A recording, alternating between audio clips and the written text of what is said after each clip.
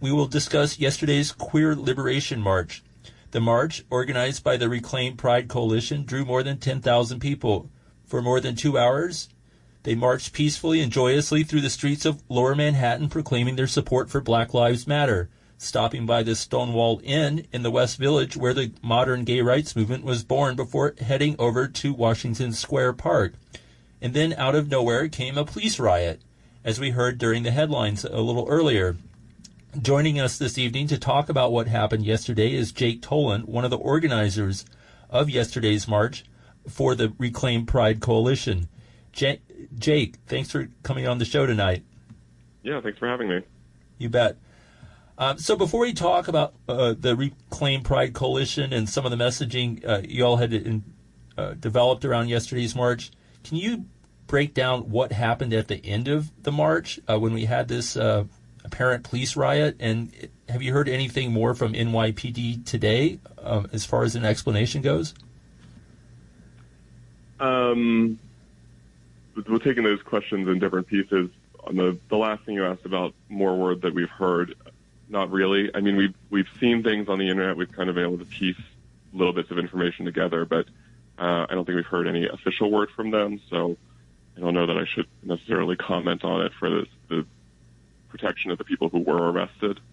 Okay. But basically, what happened? The march was kind of winding down. The very last people were reaching the end point, which is Washington Square Park.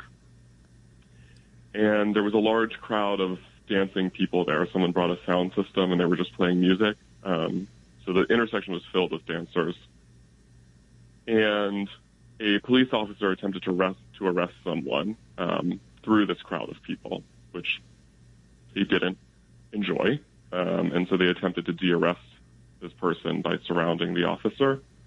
And when that happened, probably a good 24 more cops rushed in, pushing people out of the way, throwing people to the ground, to try and back up this officer who was surrounded. And keep in mind, the protesters and the marchers are doing this peacefully. So they're preventing him from moving, but they're not attacking him or anything like that. Right. So these cops rush in, and at that point they start pepper spraying people as well. They probably maced 10 to 12 people, I would say, and they began pushing through the crowd. I saw them push one person who was kind of standing on the base of a turn signal for the street and a traffic light. That's what it's called. And they pushed him right off it to the ground, and so he landed, fell several feet onto his back, but seemed to be fine. Yeah, and then they kind of made their way west on Waverly, which I think is the street that just borders the north side of the park. And so then two things kind of happened. One was there was this large crowd of people that were injured from being hit by batons and being pepper sprayed and everything. And so we needed to calm down that initial area and make sure that everyone received first aid, which thankfully I don't believe that anyone needed to go to the hospital. We were able to administer that first aid on site. And then another group of people really jumped into action and put their money where their mouth is about this mission of protecting Black trans lives and seeing a world without police by de-escalating and essentially, locking arms and pushing the police out so that they could not hurt us any more than they already have. And that was I'm really proud that we were able to create a community that was able to so quickly jump into action and commit to control and nonviolence and actually de-escalate a situation when you have a police force that is rioting. Absolutely. And one other thing I noticed watching the videos last night is almost none of the police were wearing masks as they charged into the crowd. I mean, we've seen this before, but it to me, it just sort of underscores the lack of professionalism of the NYPD that we see so frequently these days. I mean, they never wear masks. I will say, I did see a couple of officers throughout the entire march route who had a mask on. Right, probably they, the only two that masks. don't watch Fox News. So this is really unfortunate. But just to kind of circle back a little bit, can you talk about why the Reclaim Pride Coalition was founded in 2019 and has held an alternative march now in each of the last 2 years? Well, so the Reclaim Pride Coalition was actually founded in 2018. We held our inaugural Queer Liberation March in 2019. And the impetus was really, we are all veteran queer activists from a lot of different organizations. We call it a coalition because it's entirely flat and it's just built up of all these other organizations who want to be part of this. And we had all recognized that the existing NYC Pride Parade was no longer speaking to us for a lot of reasons. It didn't really have any political weight behind it. And it was so invested in its partnership with the NYPD that it actually became very intimidating and potentially very dangerous for a lot of people, beyond the police harassing and arresting and potentially assaulting people, which most of us have seen probably every year, of just black and brown young people who are having a good time on their day, who the police decided should not be having that good time. And we initially tried to work with Heritage Pride, who runs that parade, to try to make it a more political event and try to address some of these concerns about the over-policing and the lack of representation or investment from the community. And they just didn't want to change.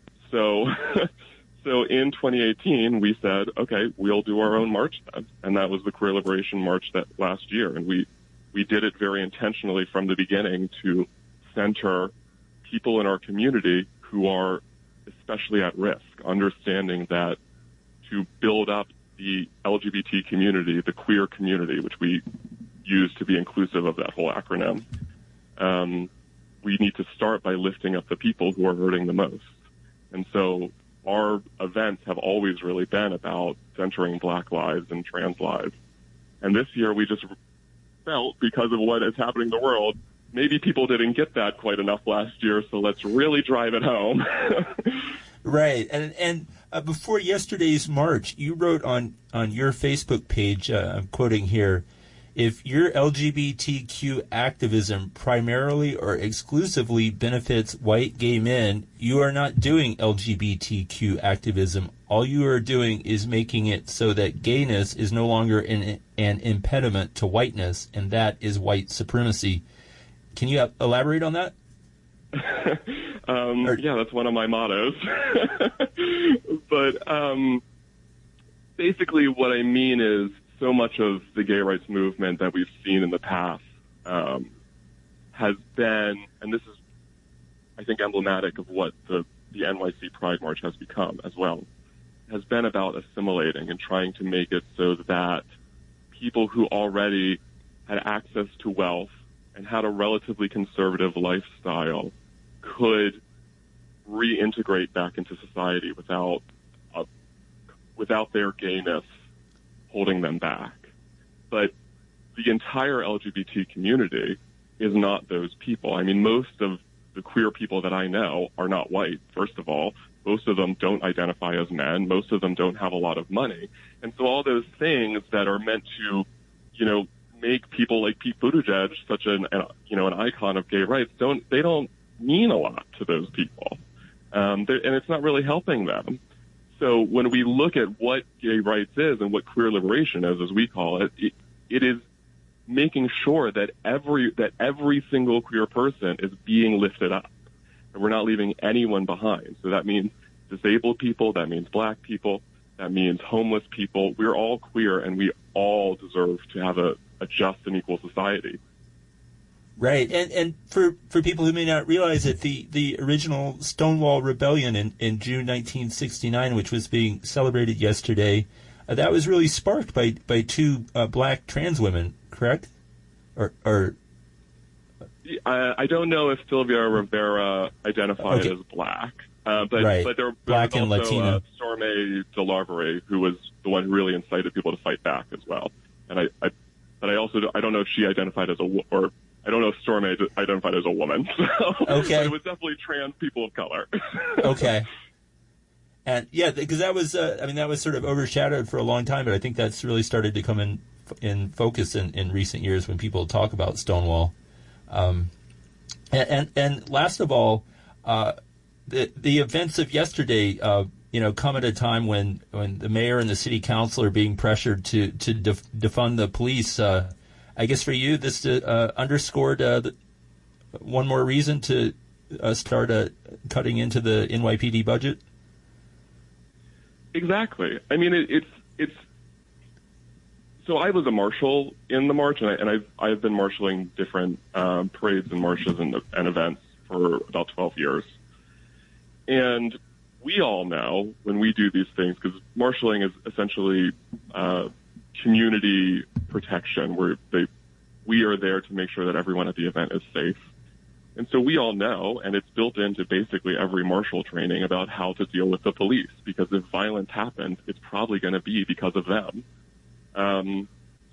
So what happened, it wasn't exactly shocking to me. I mean, we kind of expected it in some respect, and it is in some ways maybe coincidental or poetic that it happened, 51 years to the day of the Stonewall riots. But also, what other opportunities were we going to have for a bunch of queer people to get together and be really happy?